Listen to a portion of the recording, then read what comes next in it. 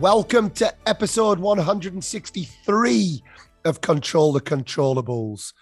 And I have to apologize after a family holiday to the United States that we've been waiting for the last couple of years that the pandemic kept putting off has meant we arrived back 24, 48 hours ago.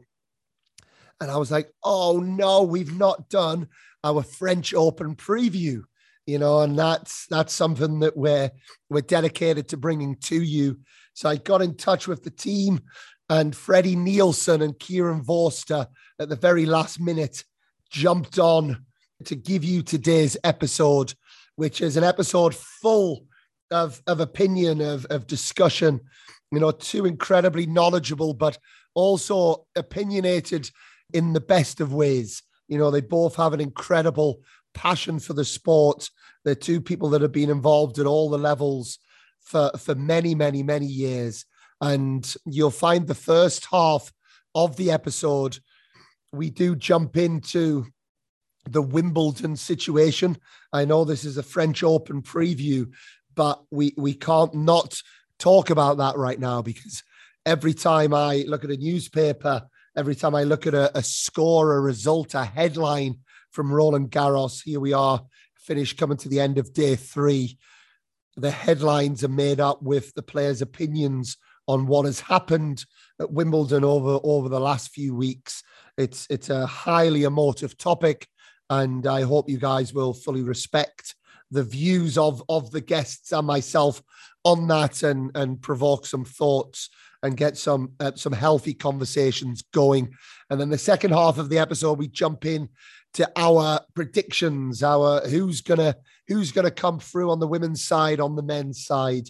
And there's some great insights once again from my fantastic guests. So here we are, French Open 2022, the preview with Kieran Vorster and Freddie Nielsen. So Freddie Nielsen, Kieran Vorster, a big welcome to Control the Controllables. Great to have you guys back. Thanks for having us. Yeah, likewise. Thanks for having us back on. You guys are almost as regular as myself on these podcasts these days, and I do have to say a big thank you to you both. I know you've helped a lot as well to get different guests on over the last few months. And as I was just saying, I got back from holiday on Sunday and thought, oh my goodness, we've not done our French Open preview. And I thought, I couldn't think of anyone better than to have you guys on to discuss the French Open and everything that's going on. But Freddie, I have to start with you. I've not seen you for a couple of months online, and a retired man. You're looking very relaxed there. How's retired life? Yeah, so I feel very relaxed. Thank you very much. I've been spending a lot of time with my family, participating more in the day-to-day dealings with my little son. And I went... And that's relaxing, is it? That's nice. It's relaxing now because he's in bed. But went straight into a job with the federation, which so I pretty much hit the ground running, didn't have much downtime. And so far I'm enjoying that challenge. And it feels like there was no cushion in between, and that I've just been able to keep going where I left off, and I feel like I'm still involved in tennis, and I'm able to get some competitive juices going through my players. So far so good, and gearing up for a change of residence. We've bought a house, so finally we have a small apartment, so we're also looking forward to moving to a bigger house. So it's all happy days at the moment, to be honest. And any regrets, you know, when you stop playing after having such a long career and you come to that decision? I guess you often don't know if it's the right decision sometimes until you've done it. And how's that been? Oh, absolutely. No problem at all. For me, I kind of was on borrowed time when I quit playing singles. I was never really intrigued by the life on the doubles tour. I had some bonus years there, and the first 2 years were fine for different reasons. The last year was not particularly motivating or inspiring for me for a lot of different reasons. And now when I look back at tournaments, I don't miss being at the tour events playing doubles. I miss being at the random challenges and futures where I feel like I belong. I never felt like I belonged at the other places. And that was so far back that I already made my peace with it. So absolutely no regrets. On the contrary, it was the right time. I feel very at ease. I miss competing tennis. I miss playing matches and all that, but I think that was always going to be the same. So I feel very much at ease about the whole thing. And Vozzy, how's life for you? Life is good. Just obviously my son's excelling at football. He's actually signed a contract with Sutton United. Oh, great. So outside of my work, I'm bringing him around three days a week now with Sutton, and I plays matches on a Saturday. So, he started the journey. And still working with some tennis players. And I'm back with Liam Brody for this week at least. If he likes what I do, then we'll go from there, So, yeah, other than when he turned up to my facility in Crocs. I just had to have a little conversation about him wearing Crocs. Although he did change the shoes, but it's like, did you lose a bet wearing Crocs coming in, walking around town? He told me no one's going to convince him anything to the contrary. He finds them the most comfortable pair of shoes he's ever worn. So I was like, okay. He's a confident young man. Yeah, he is. Yep. He likes the look of his legs. But no, he's so the big question, does he shave those legs? I'm not sure if they shaved it, but they definitely got the trimmer out. So, the trimmer's out. They're looking very golden. So, we started yesterday. We did a bit in my facility in Wimbledon, and we did again today. And, very relaxed about it. I'm just obviously presenting what I do. And if he likes it, then, we'll crack on. If not, nothing ventured, nothing gained. And before we move into French Open, and I'm sure we might have a dabble into Wimbledon as well, you mentioned about being a sports parent, and I've got to pick it up because, everyone listening to this podcast in the main comes from a tennis background, lots of tennis parents, lots of tennis players, tennis coaches. The life of a football parent and the world of a youngster trying to make it into the football world, similar to the tennis world, different? How's that experience been? It is very different. I mean, the parents are not local at the academy level. They keep themselves to themselves. Very different to, when they're at their grassroots clubs playing, when their kids are playing on a Sunday, they're very vocal from the side. They kind of feel that they can't maybe not say what they want to say, or the fact that it's a privilege to be, in that academy setup. And then also like a lot of the groups that are set up are just for information, allowed to pass comments on them. So they'll ask you for, they'll give you information, and then you can only do a thumbs up or a thumbs down or a smiley face, happy face. You can't, and if you need to contact them, you just got to email them or contact them personally. But from my perspective, I've never really. I think there's always a fine line as a parent where you support what they do and then become pushy. And then when you become a pushy parent, I think sometimes you run the risk of the kid having anxiety in terms of if they wanted to stop or wanted to change, they feel they can't because they're doing it for you and not for themselves. So I've always taken the philosophy that, I 100% support what he does. And the day he turns around and says he doesn't want to do it, that's fine by me. I don't watch him train. Even at home, we have gym set up here. He knows what he wants to do. He'll ask me if there's an exercise, but I am just a true support staff member or whatever his destiny is. And it's the same in education. In education, it's not like, right, you need to go to a math tutor and get extra math. It's like, just supporting him in terms of, giving 100% effort and trying his best, and what will be, will be. So, yeah, it's an interesting journey. I mean, I did it when he was a lot younger, when he was at Wimbledon Academy, and then he got released from there. So, luckily, it's not my first rodeo, but it's just let it take its course. He signed a year contract. Come December this year, he'll know if he's got what is called a scholars contract, which will be a 2-year contract that would kick in September next year for 2 years. Okay. So, and it's interesting. I get the word that jumps to my mind is power. You know, and I've long said, and it's been talked about a lot on this podcast, but you know, the power struggle of a tennis coach, a tennis academy, it's very different because the parents are paying the fees, or in the case of a tennis player paying a tennis coach, the tennis player is, so they're technically, I guess, the employers, you know, whereas at a football academy, like you say, there's a privilege. It's like, and they're getting everything paid for, and you know, very much the football club are the employees. And that word power takes me into our topic of discussion tonight, I guess, of, you know, I've been coming in the last couple of days from work. I tend to get my news from Twitter, you know, get that kind of quick fix of results from the day, headlines from the day. And I'm looking for the French Open because that's going on. We're now in day 3 of the French Open. And pretty much every headline is Wimbledon. And it's not only are we getting the results, but it's talking about Naomi Osaka discussing this, Novak Djokovic making a statement about that, all linked into what has happened at Wimbledon over the last few days.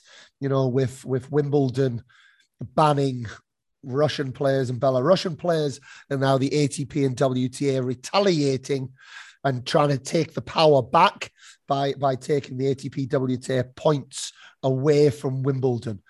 And Vozzy, you've been tweeting for a while. You know, you seem to be in the know. You know, you've seen this coming for a few weeks. You've been hearing on the grapevine that this is what's going to happen. What's your take on it all? Yeah, so I think I don't agree with the decision that Wimbledon took to strip Russian and Belarusian players from playing.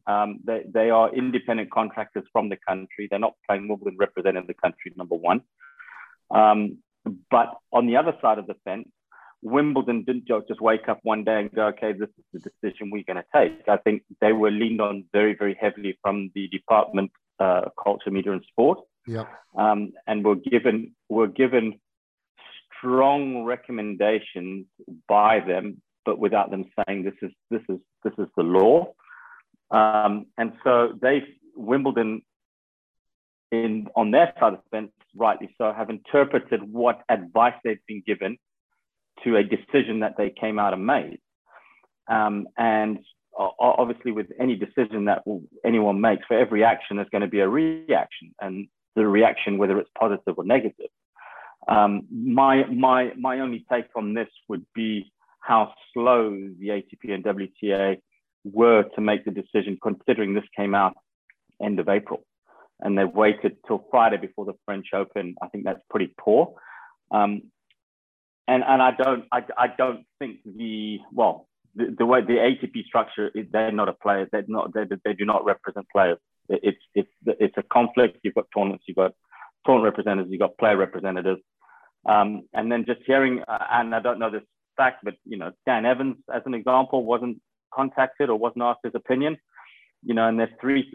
Even if you take the top 50, there's 3 people that represent the top 50 who then report into the player council. So you're talking of 15, 16 guys. Each person's got to call and have that conversation, and no one contacted Dan. And the feeling I've got is that the top players are super protected, and their opinions count more than the player ranked 99. And I don't think everybody was consulted, because I think there's a mixed camp in the men's game that wanted it and didn't want it.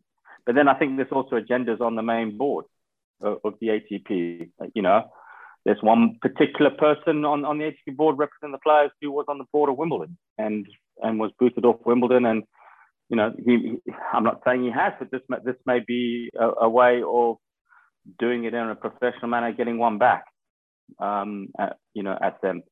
And then further afield from this is, you know, also like from what, what if this war goes on 3 years, 4 years, 5 years? What, are you banning Russian and Belarusian players from playing, 4 or 5 years? And then if you look at on the Women's Player Council, Victoria Azarenka's on that council. Where's she from? Belarusia. So, she's going to be lobbying for the decision that was made very, very strongly. So, well, it seems as if reading between the lines and picking things up, it seemed like the ATP weren't going in that direction, but the WTA was the power push on that side. And the ATP felt they had to marry up with the WTA's decision of what they wanted to do. I don't know what the truth in that is, but that certainly seems to be the word that's coming out. My understanding is exactly that the Steve Simons, I think, is a strong leader. We saw that with the Feng Shui stuff that came out with China and how swift the decision making was from withdrawing from China. I thought the ATP were really, really weak and haven't followed suit and still haven't followed suit, and there's still tournaments there. And yes, I think from my source, my understanding was the ATP weren't keen on it, but had to show unification on the decision. But what was quite interesting on that was the ATP came out with the decision before the WTA. Right. Okay. Which was quite interesting, just from an observation point of view. But I think there's quite a lot of other things. For example, if the ATP and the WTA aren't sanctioning that event, and if it's a glorified exhibition event, how's this going to be with tennis integrity units? Have they thought that through? And will players get penalized if they are arranging to lose matches? I don't know. I don't know what the ruling is on that. But I'm assuming there's no sanction. Like if you're playing an exhibition, in the seniors events, they would arrange it to go one set all, and I'm going to win, or one player's going to win. So where does that leave betting? On those events, because betting in tennis is one of the most popular sports to bet on. It opens up so many things. Many cans of worms, yeah. If we take you, Freddie, to 2012 Wimbledon champion, if you'd won Wimbledon without ATP points, would it mean any less to you? Well, it obviously depends on what the field was. I mean, if it were the same players as with points, no. But it depends if it's still a strong enough team, and I think Wimbledon is a strong enough brand. You can make the same argument for the Olympics. There are no points in the Olympics, but it seems to matter a lot for a lot of players anyway. And the more interesting thing now for me will be that for a lot of players, not just winning Wimbledon, but making second round is a huge deal, because it makes a big scoop up the rankings. Making quarterfinal is a big story for somebody's career. So I'm not really sure who is this decision is punishing, really. The way I see it, I think it's punishing the players more than it's punishing the tournaments. I think Wimbledon has such a strong brand, such a strong attraction, and the history itself with playing Wimbledon and the really big prize money there will attract enough players that the interest won't be affected. But on the other end, I think it will affect a lot of players, because it's going to affect their ability to win points. Let's say there's a few grass court specialists or people that make a lot of points on grass courts, and now they have one tournament less to make that, and it's a big tournament. So, and not just win points, but defend points as well, because defend points as well. Yeah, I think a couple of ironic things on this. I think, one, a bit of a side note, but I did see today, and Martin Fucsovics came out and spoke about it. He made quarterfinals last year. He will now lose those points as it stands, and he'll drop outside of the top 100 in the world. And the other ironic thing that's come out of this is there'll be a Russian who will move into the world number one spot in Daniil Medvedev because of this move. which just kind of adds fuel to the fire in what all of this is about. So what's your take on it, Freddie? Do you agree with Wimbledon? Do you disagree with Wimbledon? Do you agree with the ATP? For someone who is fresh from the tour, what's your take on it?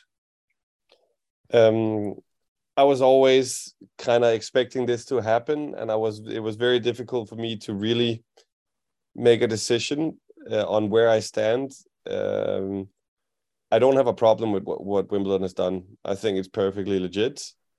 I understand that a lot of individuals are going to get hit, and they seemingly don't have anything to do with the war. A lot of my personal friends are going to get hit, and I feel bad for them. But they're obviously not getting punished personally.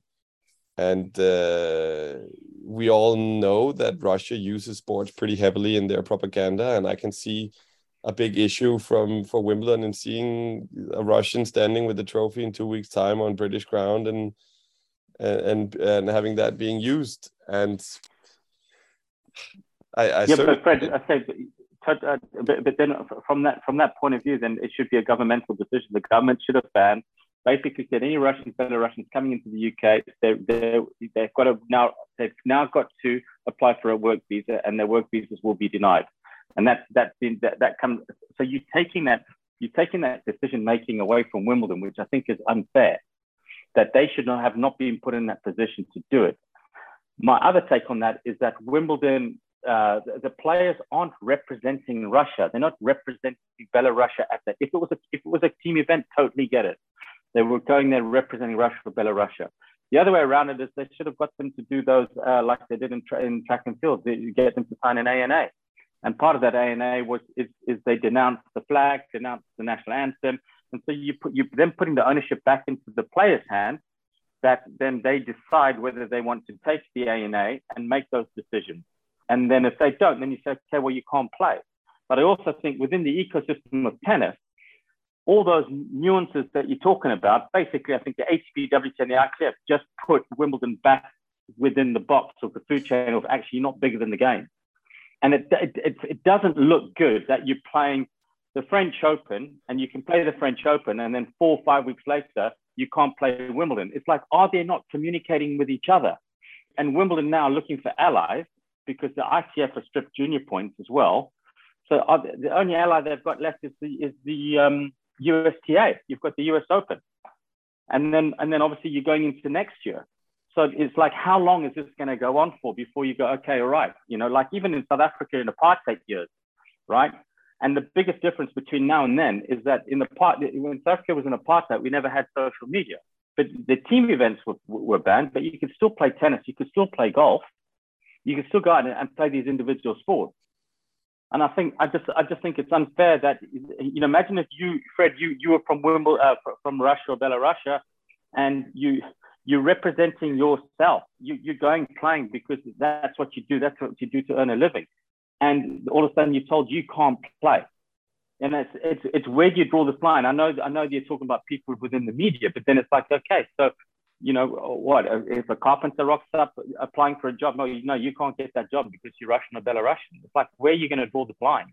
And that's, I get it that they use a propaganda machine in sport, but I think it's very, very unfair. And it's affecting 22 players in the main draw.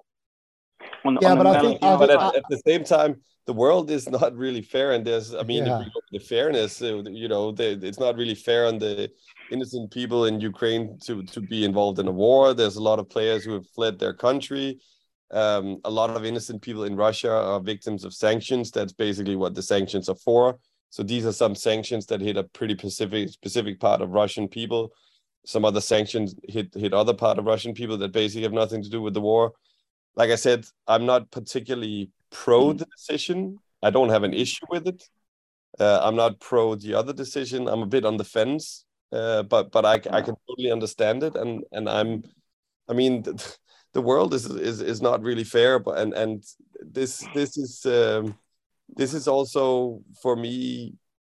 There's conflicts and there's regional conflicts and there's war and everything is shit. But this is also one of the bigger, like for me anyway, personally, one of the biggest wake up calls with regard to world peace. I mean, this is like a threat to world peace. This is where I feel, okay, you can see even Sweden and Finland joining NATO. It's not just a regional thing. You know, you don't see Sweden and Finland joining NATO when Syria is at war. So there's obviously some bigger powers at stake here, and the indications are that Putin won't stop at Ukraine. So I mean, yeah, I feel bad for all the people involved, but a lot of incidences in the world come with innocent casualties, and I also feel like that some of the sanctions that have been taken against the Russians previously with the doping and all that have just been pathetic. I mean, who are we kidding? Nobody is actually thinking that it's the Russian Olympic Committee that are competing at the Olympics, or just the fact that they're not competing. I mean, I think, forgive me if I'm ignorant here, but I think the ATP have removed the flags from people's websites. Like they've removed the flags. They've removed the flags so like, even if you go to the French Open and you see Karen Khachanov, it's just an empty flag. But what they did in track and field last year is they put an ANA in that thing. So they've agreed and this was to do with the state-sponsored doping, that they agreed that when they were competing in the Diamond League events or whatever events there were, they denounced themselves from the Russian anthem, the Russian flag. They agreed to that. So why did that not happen in tennis? So the ATP and WTA are then saying, say to Daniil Medvedev or saying to Victoria Azarenka, here is the policy booklet that you've got to sign, that you denounce yourself from Belarus or Russia. If they turn around and go, sorry, we don't agree to do that, then basically the ATP and WTA say, right, based on your decision, these are the consequences of. But you're giving them a choice. I don't agree with the decision that Wimbledon made, but I don't agree that Wimbledon should have been allowed, being put in a position. Be put in the position to make that decision. I think the government should have, and it would have been, if the government made the decision, we wouldn't be here talking about it. Because it'll be, sorry guys, the government made the decision, and that's how it is. But there's three points I'd like to make, guys. And one, sports and politics, people say they don't mix, or they're separate things. Incorrect in my opinion. You know, like you say, Freddie, the propaganda has been used with athletes for years. You know, it is something that is the place. I think the second bit, I think what this brings up in our industry, it's showcasing the fractures of our industry even more so. You know, tennis. You know, tennis as a whole, because actually Wimbledon can't really make a sanction that's going to affect the Russian government. You know, can tennis? Probably not either. You know, could sports all coming together? Maybe, you know, can start to get, you know, you can start to maybe create a little bit of pressure and a bit of intensity that starts to, you know, come if athletes start to, you know, go knocking on the government's door. But it's showing here that tennis just is not collective in any way, you know, any way at all, you know, and that I think is really sad, because it brings up, and I'm like you, Freddie, I'm kind of a little bit on the fence on all of it. And I'm not someone to hide from an opinion. You know, me and Vicky have been talking about this on the podcast for a while. At first, I was really adamant that it shouldn't happen. This is months ago. You know, Vicky was like, they should stop, you know, all Russian tennis players, you know, all of this, they've got to do something. And I was against that. As time's gone on, I've realized that if tennis as a whole is going to do that, that's more important. That's less unfair than those little girls and these women that are being raped, and, you know, everything that's going through in war that's happening right now. And my last point, and I think this is the point that I start to then sway a little bit against the ATP on, because and the WTA is what they have done. If we got Sergei Starkovsky or Marta Kostyuk or Svitolina or whoever on this podcast right now, they have basically gone on the Russian side of this. That is the card that they have played. Yet the Russian tennis players, I've not heard one of them condemn what is happening. Not one. You know, there was one no war, please. Courage. Not courage. No, Rublev wrote no war but he's also come out with, Medvedev's come out today and backed the ATP. There's not been any real condemning from the Russian tennis players of what is happening currently in Ukraine. That might be through fear. Yeah, you don't know if their families have been threatened in Russia. Of course, we don't know. Of course, but those three things. I think it's obviously it's a massive topic. It's bigger than any of us can put our fingers on it. But you put all of those bits into a boiling pot, and there's a big difference. And you've said something there, Vozzy. How long does this go on for? But there is people out there that are going, it doesn't matter what happens on the tennis court when this is happening in Ukraine right now. That is more important than anything else. And with regards to the threatening, you want the players to sign statements. And if you kind of force their hand on that, that's also a little bit of putting them, if they do want to play and they make that statement, you can also put their families at risk that way. So that's both ways. I don't think there's a right or a wrong for it. But what I'm saying is that with the decision made by Wimbledon, you're not giving the player the choice. So whatever you put in place, there's always going to be at least one hole that you can pick out of it. But what you want to do is being able to weigh it up so that there's a decision also made by the player, not just, well, Wimbledon said we can't play. But if they were like, okay, well, we were given an option to play for reasons we can't discuss, I've chosen not to play. And then that's a question of, well, if you've been bullied by the Russian government, that's out of the control of us or the sanctioning event or the sanctioning tournament. But you've given them that, at least you've given them the option that if you really want to play this event, this is what we put in place. The other thing is that should have come from the ATP or the WTA, not Wimbledon. No, so the ATP or WTA could have said, right, you're carrying on playing. We want you to denounce the flag or whatever. But on the other side, without me, from what I said from the outset, is that these guys and girls are individuals from a country. They're not playing Wimbledon representing Russia.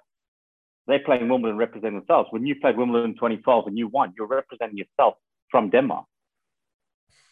I'm not sure I fully agree with that. I think I think ultimately you are because you're whether you like it or not, you are from that country, and you are from that country, but you're not representing that country on a official capacity in that event. It's not like you are representing Russia or Belarus in the Olympics, which is officially sanctioned event that you're representing your country. If you're playing the event from a country, but you are an independent contractor. Otherwise, where do you draw the line on this? It's like where does it stop? I mean, somewhere. Yeah, you got to draw it somewhere. Yeah, you got to draw it somewhere, but where? Exactly. This is where they decided, and like I said, I don't fully endorse it. I don't think I'm not pro it. I'm not against it. I can understand it. I don't have a problem with it. I also think that if this, like you said, 3-4 years ahead, like if this escalates and we let's say worst case scenario, go into a world war, history also shown, like, what do we do? Like we're going to tell our kids and our grandkids what we did to prevent this. And if at least Wimbledon will be able to say, well, we did what we could do, But do you think? But what I'm saying is, like Wimbledon or these sporting events, putting these sanctions, that they are not going to be a contributing factor to stopping the war. No, very few things are, though, right? Yeah. The only thing that's going to stop the war is Putin himself. Yeah. Or the fact that he runs Russia into the ground. They've got no money to fund the war, or the sanctions are that tight on them that they get strangled. They can't be self-sufficient within their own borders.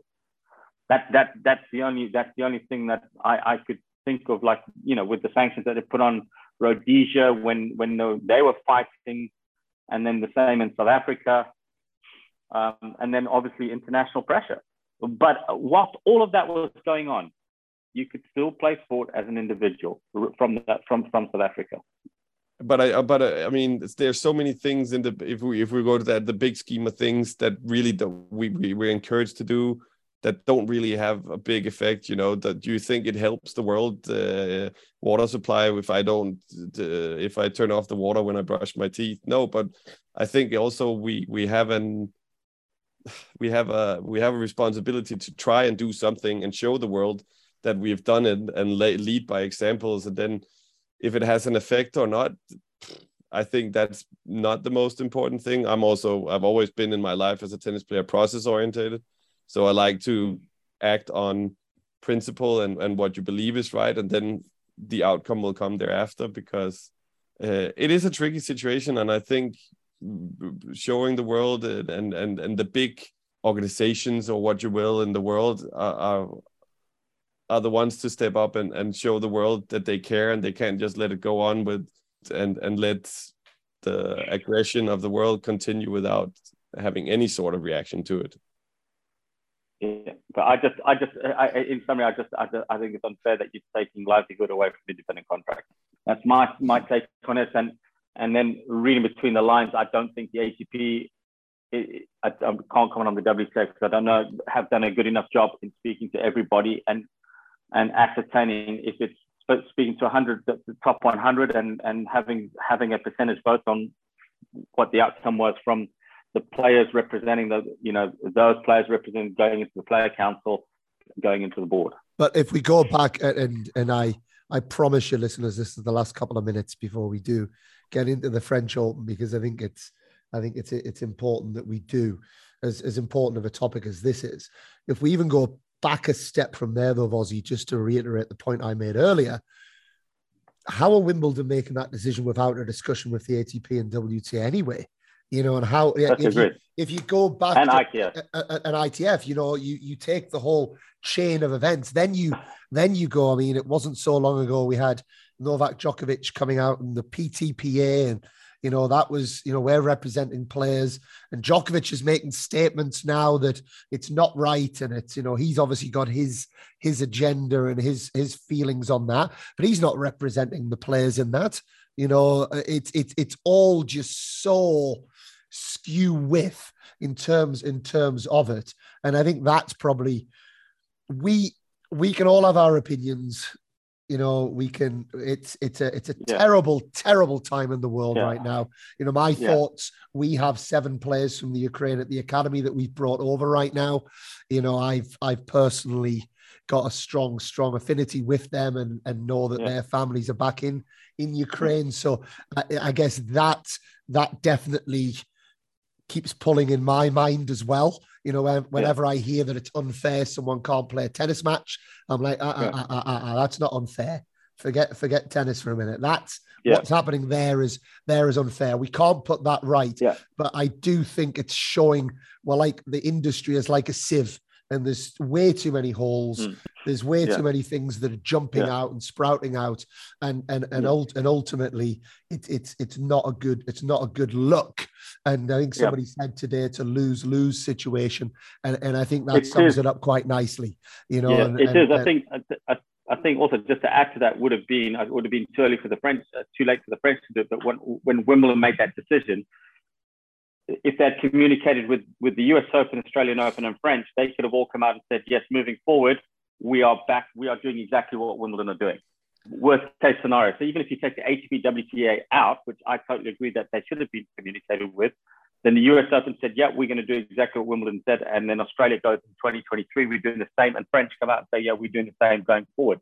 But what they haven't worked out is how long is a piece of string? How long is this war going to go on for? No, and also there's definitely a lack of communication in somewhere, but I find it hard to believe 100%. that the Wimbledon just completely did it without anybody knowing. I haven't witnessed, but if that's the case, then it's a big problem. What's also worth remembering is there's a lot of legalities involved, and there's contracts. So if one contract is misleading, then the ATP has to think about. I understand the ATP feeling the need to have to make a reaction, because they're partly owned by the players. So when players of their organization are not allowed to play. They have to make a stand because they represent all the players. Secondly, they have a deal with Wimbledon that goes on, being completely ranking-based model, and when Wimbledon then don't follow the contract, then it's up to ATP to show them, and especially with the pressure that the French Open put on them a few years ago when they just moved the French Open without informing anybody. It's important time for ATP now to say, all right, if it just keeps going, there'll be a precedence and we'll just be pushed around. So we have to do something. Yeah, it's a power battle, isn't it? It's a power battle. A power battle, but I think ultimately this reaction was not great. Okay, like you said, they didn't have much time to do it. I still think they did it late. I completely agree with you, Vasi, that they did it pretty late. And ranking points, I don't really know what players it benefits or anybody, or if it's a true statement against Wimbledon, but they certainly had to do something from their point of view. I don't have any issues with them doing anything. I don't think it's the right reaction or anything, but there is a lot that we don't know with the contracts and who knows what. Sure. And, And then what's also interesting is the tournaments that the ATP have more direct control of, which is obviously Queens, Eastbourne, Nottingham.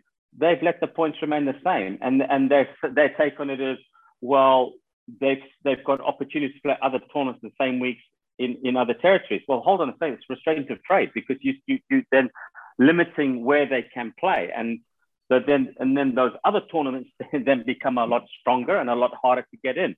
And so that player who was on the fringe of getting in is now miles out, and then loses that opportunity then to get ranking points. And I think that's weak leadership as well. If you're going to do it at Wimbledon, do it for Queens, do it for Nottingham, do it for Eastbourne, all the tournaments up. And so there's consistency in the message. Don't give me that weak, lame excuse that they can go and play Mallorca, they can go and play Stuttgart, they can, they've got those other tournaments to play. That I think is also pretty weak. Agreed. Freddie, to take you back, and I've said this to you many times, and I really mean it. I've learned a hell of a lot from you over the years, and your obsession over the process, and that's something that I've always loved. I share Freddie Nielsen stories with every player I've ever coached, not non-stop. I remember you coming off a match one time and I said, well done to you. You'd won the match. And you said, no, it's not well done. You said at 30 all or 30-40 at 3 all, I'm working on hitting my backhand and coming to the net, and I pussied out and I didn't, and I hit the backhand and I didn't come forward. And yes, I won the match, but I'm pissed off that I didn't stick to the process, and it's something that I've admired massively in you. And that moves me into something that I read today from Naomi Osaka, losing first round again at the French Open, granted a very tough match against last year's semi-finalist in Amisonova. And she's come out and said, I don't think I'll play Wimbledon because I want to see my ranking rise. And that's the reason that she's given that she probably won't play Wimbledon. And I guess we're going to see lots of differences. But that transitions me into the French Open. Already we've now obviously Ash Barty stopping playing not so long ago. It seems like a while ago. I think she kind of put a little bit of her magic dust in Iga Swiatek's shoes before she left the tour. And then I think it's the number 2, Kontaveit, who's just moved to number 2 in the world, I believe, already lost in the first round. The world number 3 has also already lost to Ons Jabeur, who I, on the Soto Tennis social media, picked to win the title. And she's gone out. I should have learned from Vozzy picking her the last time. She's already gone out first round. But not that I'm making an excuse for my pick, but it seemed so obvious to pick Swiatek in the women's side. And it feels like I don't know what it is, whether it's 28 matches. I think she's won in a row now. She seems, since Ash Barty stopped playing, has just become it. And in my heart of hearts, I really do believe Swiatek is going to win the French Open. I don't see anybody beating her, but I wanted to be a bit cocky and pick somebody a little bit different. Can anyone, Freddie, beat Iga Swiatek this year at the Women's French Open? If she stays healthy and nothing out of the ordinary happens, I don't think so. And she's also a great example because you've had a good insight into how she works. She's also quite process orientated, and that's one of the misconceptions about being process orientated, because people think that when you mention process, it means that they don't care about winning. The whole point about being process orientated is to be able to continuously win instead of just winning the next one, and to figure out a way how to win as much as possible over the course of your career instead of just getting over the hurdle that's right in front of you. And she seems like she's also peaking at a good time. Like you said, the competitors behind her are not really making it happen for them. So I think she could have some good years of domination. And to answer your question short, no, I don't think anybody's going to beat her. And to pick up on that point as well, Freddie, because as you rightly said, we got to know Iga this time last year, or just before, when she came to the academy for a couple of weeks. But I also had her on the podcast, and what she said was, she said, "I've won the French Open, but I've got no idea how." And I've had a few people on the show that have talked about that they've said things like, Kazatkina said, "I was top 20 in the world, but I wasn't ready to be. I didn't know how. I didn't know how to be a top 20 player." We had Dalma Galfi recently. She was at age 19 up to 130 in the world. Didn't know how, didn't know why. And Iga talked about how she was becoming obsessed on understanding what it was. And her words, I believe, were to replicate. I want to be able to replicate this excellence. I don't just want to, like you said, fall over the line. How anyone falls over the line to win a singles French Open title, I don't know. But to win this event, but then not know how to do it. So I don't know how to replicate it. And it feels like she's obviously got that magic replication in order. I'm sure at some point we'll see her lose some confidence and pick up an injury, and things will fall off, because that's the nature of the sport. But Vozzy, do you see anyone challenging Iga this year, the French Open? Looking at the top half, she could potentially have Halep fourth round. Halep fourth round, which I was just looking at. Which Halep's gone in quite undercooked, but she's obviously a phenomenal player. And then further down there's Ostapenko as well. Well, Ostapenko plays Halep next round, so the winner of that. It's a player that, isn't it? Who could just have a day. Amissanova, I think there's a one as well. I'm not sure she's ready to win 7 matches to go and replicate that to win a Grand Slam, but she could have a day where she just catches fire. Yeah, I'd like to see Halep play and see how she handles that. And it'll be also interesting to see with Halep, with Mouratoglou, and then obviously Mike James doing the data. If there's anything new that they bring to the table that's adding to Halep's game, and see if she can challenge. I think it's a big job for Mouratoglou, because Mouratoglou, I don't know Patrick personally at all. You hear different opinions. I think nobody can argue he's been amazing for the game in terms of just bringing the spotlight onto tennis. But I think a lot of people don't give him the credit for coaching Serena Williams. And you hear a lot of people say, he's not up to much. So I think this is quite a defining job for him as well, because if he can get Halep winning. I'm in your camp in terms of, obviously I don't know him at all, but based on his social media postings and everything, you then get a preperceived opinion of what he's like. And I was having a cup of coffee with Jamie Delgado, and he said, he's a nice guy, he's a really good guy, and he loves tennis. He has passion for tennis. He loves it, and he knows what he's talking about. But obviously, when you meet somebody versus what he's doing with the social media, what Jamie said is it's very different. And he said he's got huge passion for it, and he's loves the game, and obviously he knows the game. Don't get me wrong. but yeah, I think Halep will be an interesting project to see where he's at. You know, it's different. You know, Serena is a hell of an athlete, hell of a player. You know, and it'll be interesting to see if he can replicate that working with the people now moving forward. Anybody else that jumps out, Freddie? I mean, I have to give a shout out to Mara Zidanzek. So our performance director, Carl Mize at Sort of Tennis Academy, is working with Tamara. She's been at the academy the last couple of weeks. We do a circle at the end of each week. We do a little circle where, you know, we talk and thank people for coming to the academy. We talk about the values, give like a little gift to players that access. And I told her before Rome, she headed off to Rome and then she came back before she went to Paris.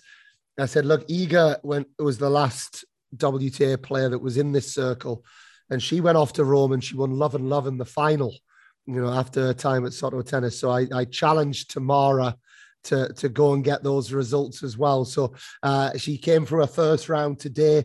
Looking at the draw, she made semifinals last year. She plays Pegula, who in the third round, who seems to be a player that just chips away. She's almost top 10 in the world now. You know, she's maybe a player to mention.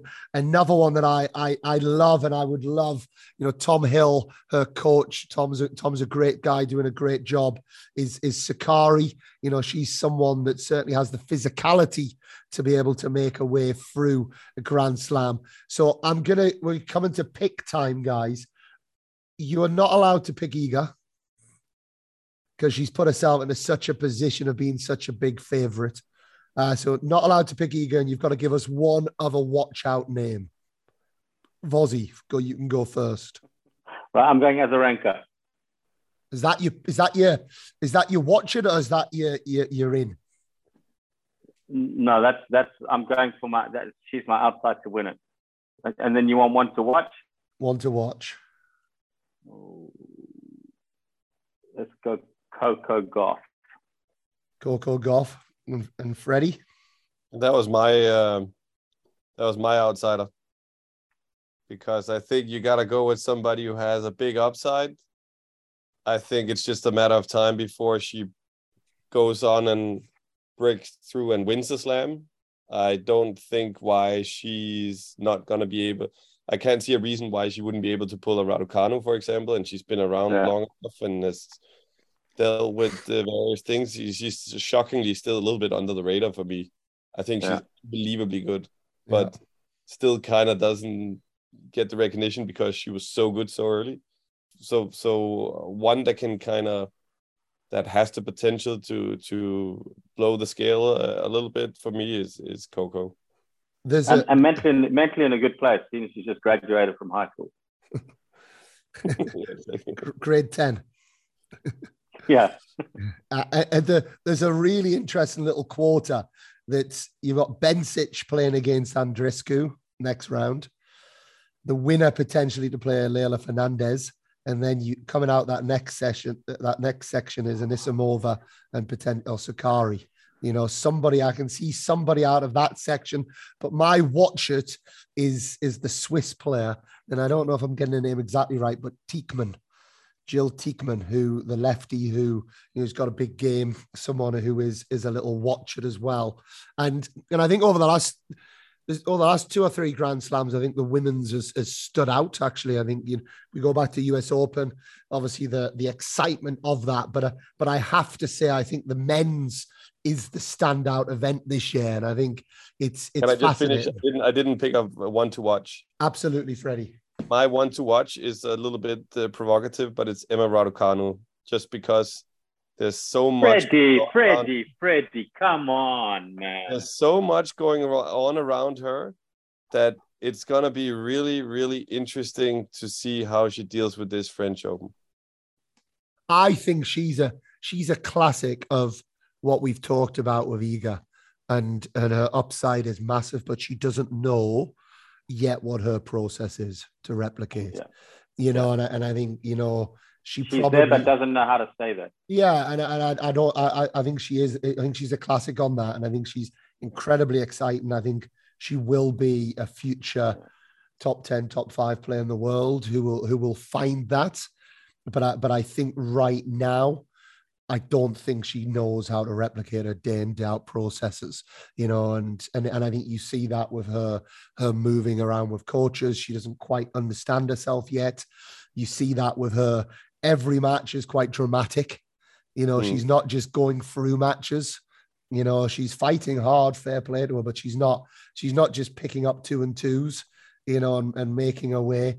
And I think adding to that, I think on a clay court, look, she's a phenomenal athlete, and she's going to be somebody who eventually can learn to play on a clay court and have success. But I think that's a push. But hey, yeah, but I mean, one to watch, or maybe for different reasons. There was more like let's not forget her. And I know you guys aren't in Britain, but there's a lot of hype in Britain about her, but not as much maybe in where around I've been. But it's more as in I think she's very very fascinating case, and I like to follow what's going on in her life. She's addictive. I think she's addictive, the way she plays, the way she lives her life, you know, the way she looks, you know, everything. She's got that superstar package, doesn't she? She really does, you know, she comes across great in interviews. Yeah. I think she's really interesting. So that's why I pick her as my one to watch, because she does stand out from the rest a little bit. She has that glamorous side to her. She's getting great deals with great companies, not just a lot of deals, but huge companies. So that's my reason for it. Another one I just want to point out that, and she did beat last year's French Open champion in the first round. I don't know if you guys have come across her yet, but watch her.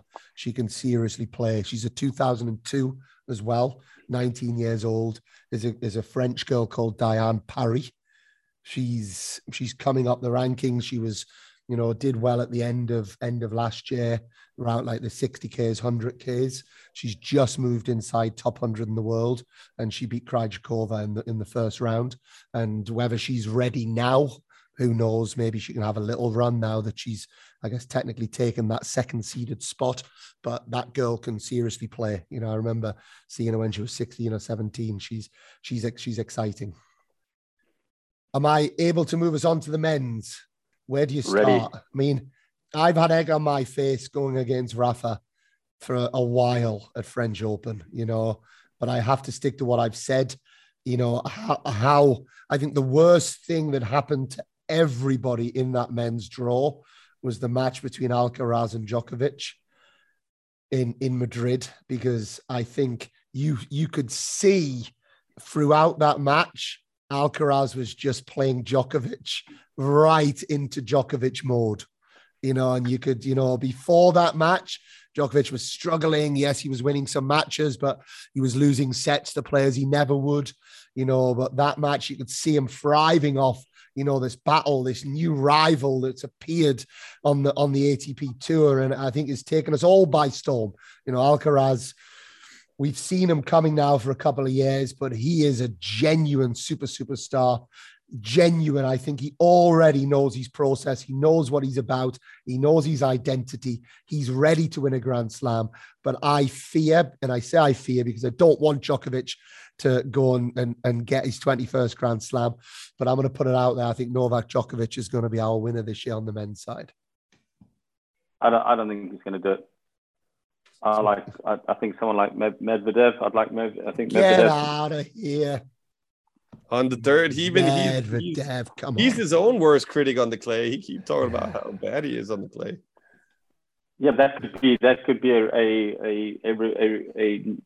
a positive negative. In a sense, he has to take some pressure away from him. Yeah, exactly. He's talking himself down. No, he cruised today. Gave away 6 games. Medvedev's like watching Kiernan play for Logo Pack in Hartenholm on the clay court back in the day, trying to win matches, serve volleying on both serves. Great spiel. I spoke to Wayne Ferreira the other day. He thinks Tiafoe's in a good place. I mean, he's, you know, outsider. He can go deep. I'm not saying win, but I think he could go deep. Who knows? Norris playing some ball. He's doing well. He's a great example, isn't he, Norrie, of just someone who just has just got his head down and just worked. And also, Yeah. I think a lot of we've got and I'm sure he wouldn't mind me saying, we've got Gordon Reid, at the 18-time Grand Slam champion at wheelchair tennis, Gordon Reid, at the academy this week. He's going to French Open with one of our coaches and preparing at the academy. And I was speaking to Gordon, and I was asking him, what's the difference, playing on a clay court, being in a wheelchair, is it different? Obviously the movement is so different, for able-bodied tennis players, moving around. And he said a little bit of traction with the wheel, but he said, but I hate clay. I hate clay. I said, why? He said, oh, it's just, and I understood it, the high bounces, you don't want the ball too high when you're in a wheelchair. But he plays like, watching him, he plays like Rafa. He's ripping the ball lefty. And it was such this like British mentality of, we hate clay. We just hate clay. We can't play on clay. That was the way that so many of us were brought up, almost thinking that it's just so different to anything else. And I mentioned to Gordon this, that a few years ago, and I'm sure you guys remember, but Great Britain played Spain in the Davis Cup tie at Punta Romano in Marbella. Mm-hmm. And we went along for the day, and it was a bit of a doubt. Took the kids expecting to watch Liam get duffed up and then watch Cameron Norrie to get duffed up. And we just didn't see that. Liam put in an amazing performance in the first match. I think lost in 4 tight sets. And then Norrie beat, not Carreno Busta, beat Batista Agut in 5 sets. His first ever clay court. And it just seems to me that Cam's got this amazing mentality of just like, it is what, okay, it's a different court surface. It's a different tournament.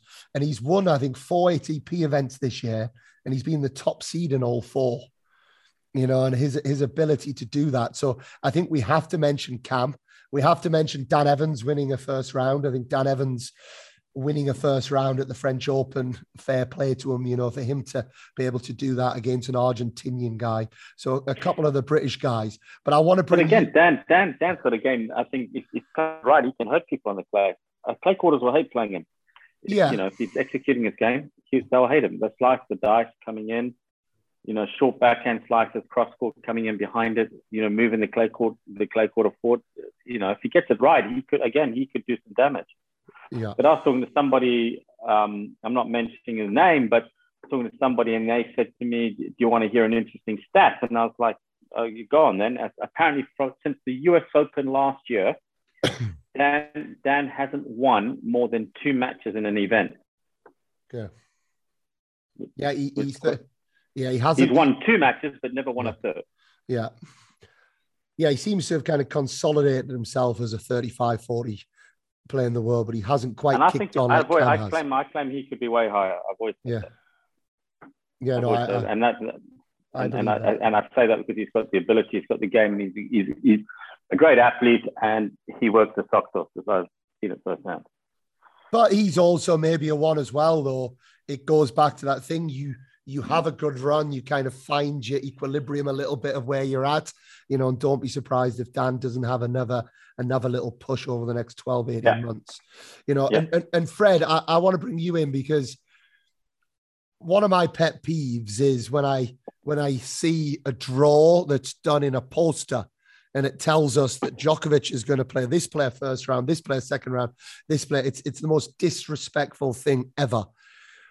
However, I'm about to get dragged into that a little bit, because it is a fascinating draw, and I think it's fascinating the fact that we could have Rafael Nadal against Novak Djokovic in the quarterfinals, and without injury, it's hard to see, I think, how that won't happen, and then everyone's assuming that the winner of that will play Carlos Alcaraz in the semifinals.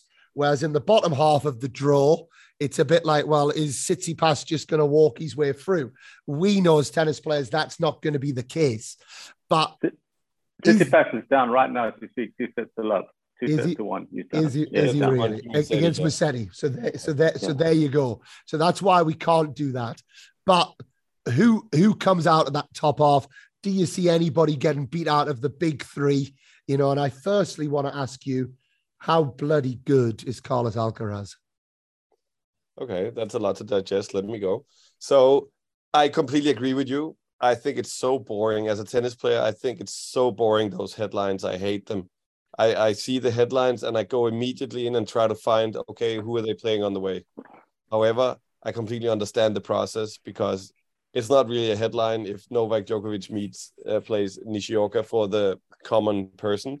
So it's a much better headline to make that. And obviously they got to create some clicks and create some hype, and that's the way it is. I can live with that, but I agree with you. I find it so boring and it rarely sticks up.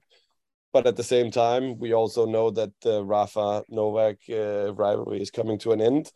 There's not that many left. So we are obviously very pumped about every potential they're going to be playing against each other. I, like you, have Novak as my favorite. I think that until Rome, I wasn't too convinced. But after Rome, I feel convinced that he's getting into shape. He looked very strong against Nishioka. And I mean, it's just best of 5 sets is a different animal. I still think he's physically strong enough, even though he had a very weird year. And for me, he's the man to beat. Carlos is insanely good. Very humble, hard worker, respects the game, laughs a little bit, respects his opponent and the process. He obviously has a very good coach in his corner. Seems like they understand what it takes to be good. And he absolutely cracks the ball. And he's not afraid of the big stage. He's playing good on every surface. And it's one of the least surprising things in the world that he's become good, because he's been hanging around people's opinions for a while, because everybody knew it was going to come there. And I think he has it appears to me that he has a mental strength and durability that is stronger than some of the other newcomers that have come through the last few years, in order to be able to compete consistently against the bigger guys and bigger tournaments. I mean, I think he's consistently getting better and better and better, and not like... He learns so quick, it seems. He learns quickly, and it's not like he wins a tournament and then he goes out to somebody where he thought, that's really surprising. I know he lost to Korda in Monte Carlo, but Korda is really good, and also going from hard court to clay and he could play Korda in the third round. Yeah, and I mean, Korda is a very good player. I really like his game, but I think he's much more consistent and more mentally strong than some of his peers in the same age. So I'm fully expecting him to dominate, be amongst the dominating players the next few years. And of the top 3 players to lose, I'm sorry, Vasi, I don't see Medvedev making a big run. I think at some point he's going to find somebody who's going to make life tricky for him. I think it's easier said than done now. It's easy to say now that we just discussed him being down 2-1, but I also see Tsitsipas might have some difficulty coming through, because, and this is going to segue into what I really want to talk about, not only biased here, also trying to be somewhat objective. I'm super excited about Holger Rune. And I don't see him being able to... I don't see it unlikely as him making a big run. And I mean, he has some tricky opponents in the next 2 rounds, potentially, because he's 0-2 against Laaksonen. If he were to play Gaston in the 3rd round, lefty, tricky at home, drop shots, rhythm break, or whatever. But I would feel fairly confident on his behalf if he were to play Tsitsipas in a 4th round at a slam. Game-wise matchup, but also because he thrives on confidence. And if he's in the 4th round of a slam, he is going to be absolutely bursting with it. And I think it's very exciting times. And I think also he kind of goes a little bit under the radar because Carlos is the same age. But his results on just isolated as a one player are insanely good. And he's hitting all the marks for all the top players. He's already won a tour event. He's now the highest ranked Danish player in history on the ATP rankings. He's going to keep getting records. And I think that's going to be really interesting to watch in this French Open. Well, we've spoken about it quite a bit, Freddie, and I think, I again had Holger on the podcast. I've never met an individual like that. I mean, I really haven't. I mean, the belief I sat there, like I'm speaking to an 18-year-old here. He completely believe, like he has no doubts in his mind. It seemed like. Can I interrupt you there? It's beyond belief. It's to him, it's knowledge. Like it's so strong that it's just like it's not even so he believes it and he makes it real, and you can see him. He backs it up on the court time after time. I'd like to make a little shout. Somebody who, again, from that part of the world, Freddie, but I think very, very different in lots of ways to Holger, you know, goes under the radar massively, you know, had an emotional first round match today against Joe-Wilfried Tsonga. You know, Joe-Wilfried's, and we have to mention the amazing career that he's had. But Casper Ruud and somebody who, oh my God, who is just chipped away, has proven people wrong on the hard courts. Maybe hasn't had his best clay court season ever, but I believe made semi-finals in Rome, you know, so is coming. And won Geneva. So there you go. So maybe he's had too many matches over the last couple of weeks, but I'm not worried about that. Yeah, I love him as well. Love him. Great guy, down to earth, works so hard, is very respectful to the game, to his upbringing, where he's coming from. He's got good parents around him that keep him solid. I mean, if you talk to him, you would think he's 35. Yeah. I was also thinking today that it was actually the perfect opponent for Joe as well, because you'd have a competitive match, you play a really good guy, and then you play somebody who understands tennis history and understands the occasion and is not going to make, I mean, he's going to be quiet and go around his business and do well, but it's going to be somebody where you also get your chance to shine, and you can hear the way he talked after the match as well. And big fan of Casper, really big fan. Yeah. Been following for a while, and I think he is a big role model for Scandinavian talents going forward. So I know it's not much of an outsider when he's a top 10 in the world. He's number 8 in the world. But I can see from the big guns, I can see Djokovic coming through, and I can see Casper Ruud coming through from the bottom half. And that's my pick. Djokovic-Ruud final, in which Djokovic wins in 3 relatively easy straight sets. Yeah, I don't think that's a particularly bad call. I also think Casper has I still think there's a few holes in his game against the big guys, but as is commonly said, once you win the first few rounds and you go deep, those kind of things kind of disappear, because confidence and momentum takes over, and then it's not as important anymore. So I agree. I can get behind that statement. Fozzie, you sticking with Medvedev? Daniil's my man. He's my man. Yeah. I'm still saying, okay, there's a lot of question marks about Holger's physicality, because he tends to cramp a lot. He cramped in Australia. He was cramping in Lyon now, and you know, the jury's still out whether he can compete in best of 5 sets in tough conditions. But one time is going to be the first one that he's going to go deep, and the way he's playing at the moment, he plays so well in Munich. I'm not ruling him out of any match he's playing. Every match he goes into play, I'm going to think he has a good chance to win, and I actually called him to beat Chapo before he won today. So my outside just to rock the boat on the top half, rock it big time, is Dimitrov. I think he's been playing all right. What unbelievable first round he had. Yeah, I think he's been playing all right. So I think he could rock the boat in the top half as an outsider. I just think I mean, let's see who he plays. Yeah, everyone says that, but yeah, no, I get that. But I think he's gonna swing from the hip. Everyone's talking about that top half.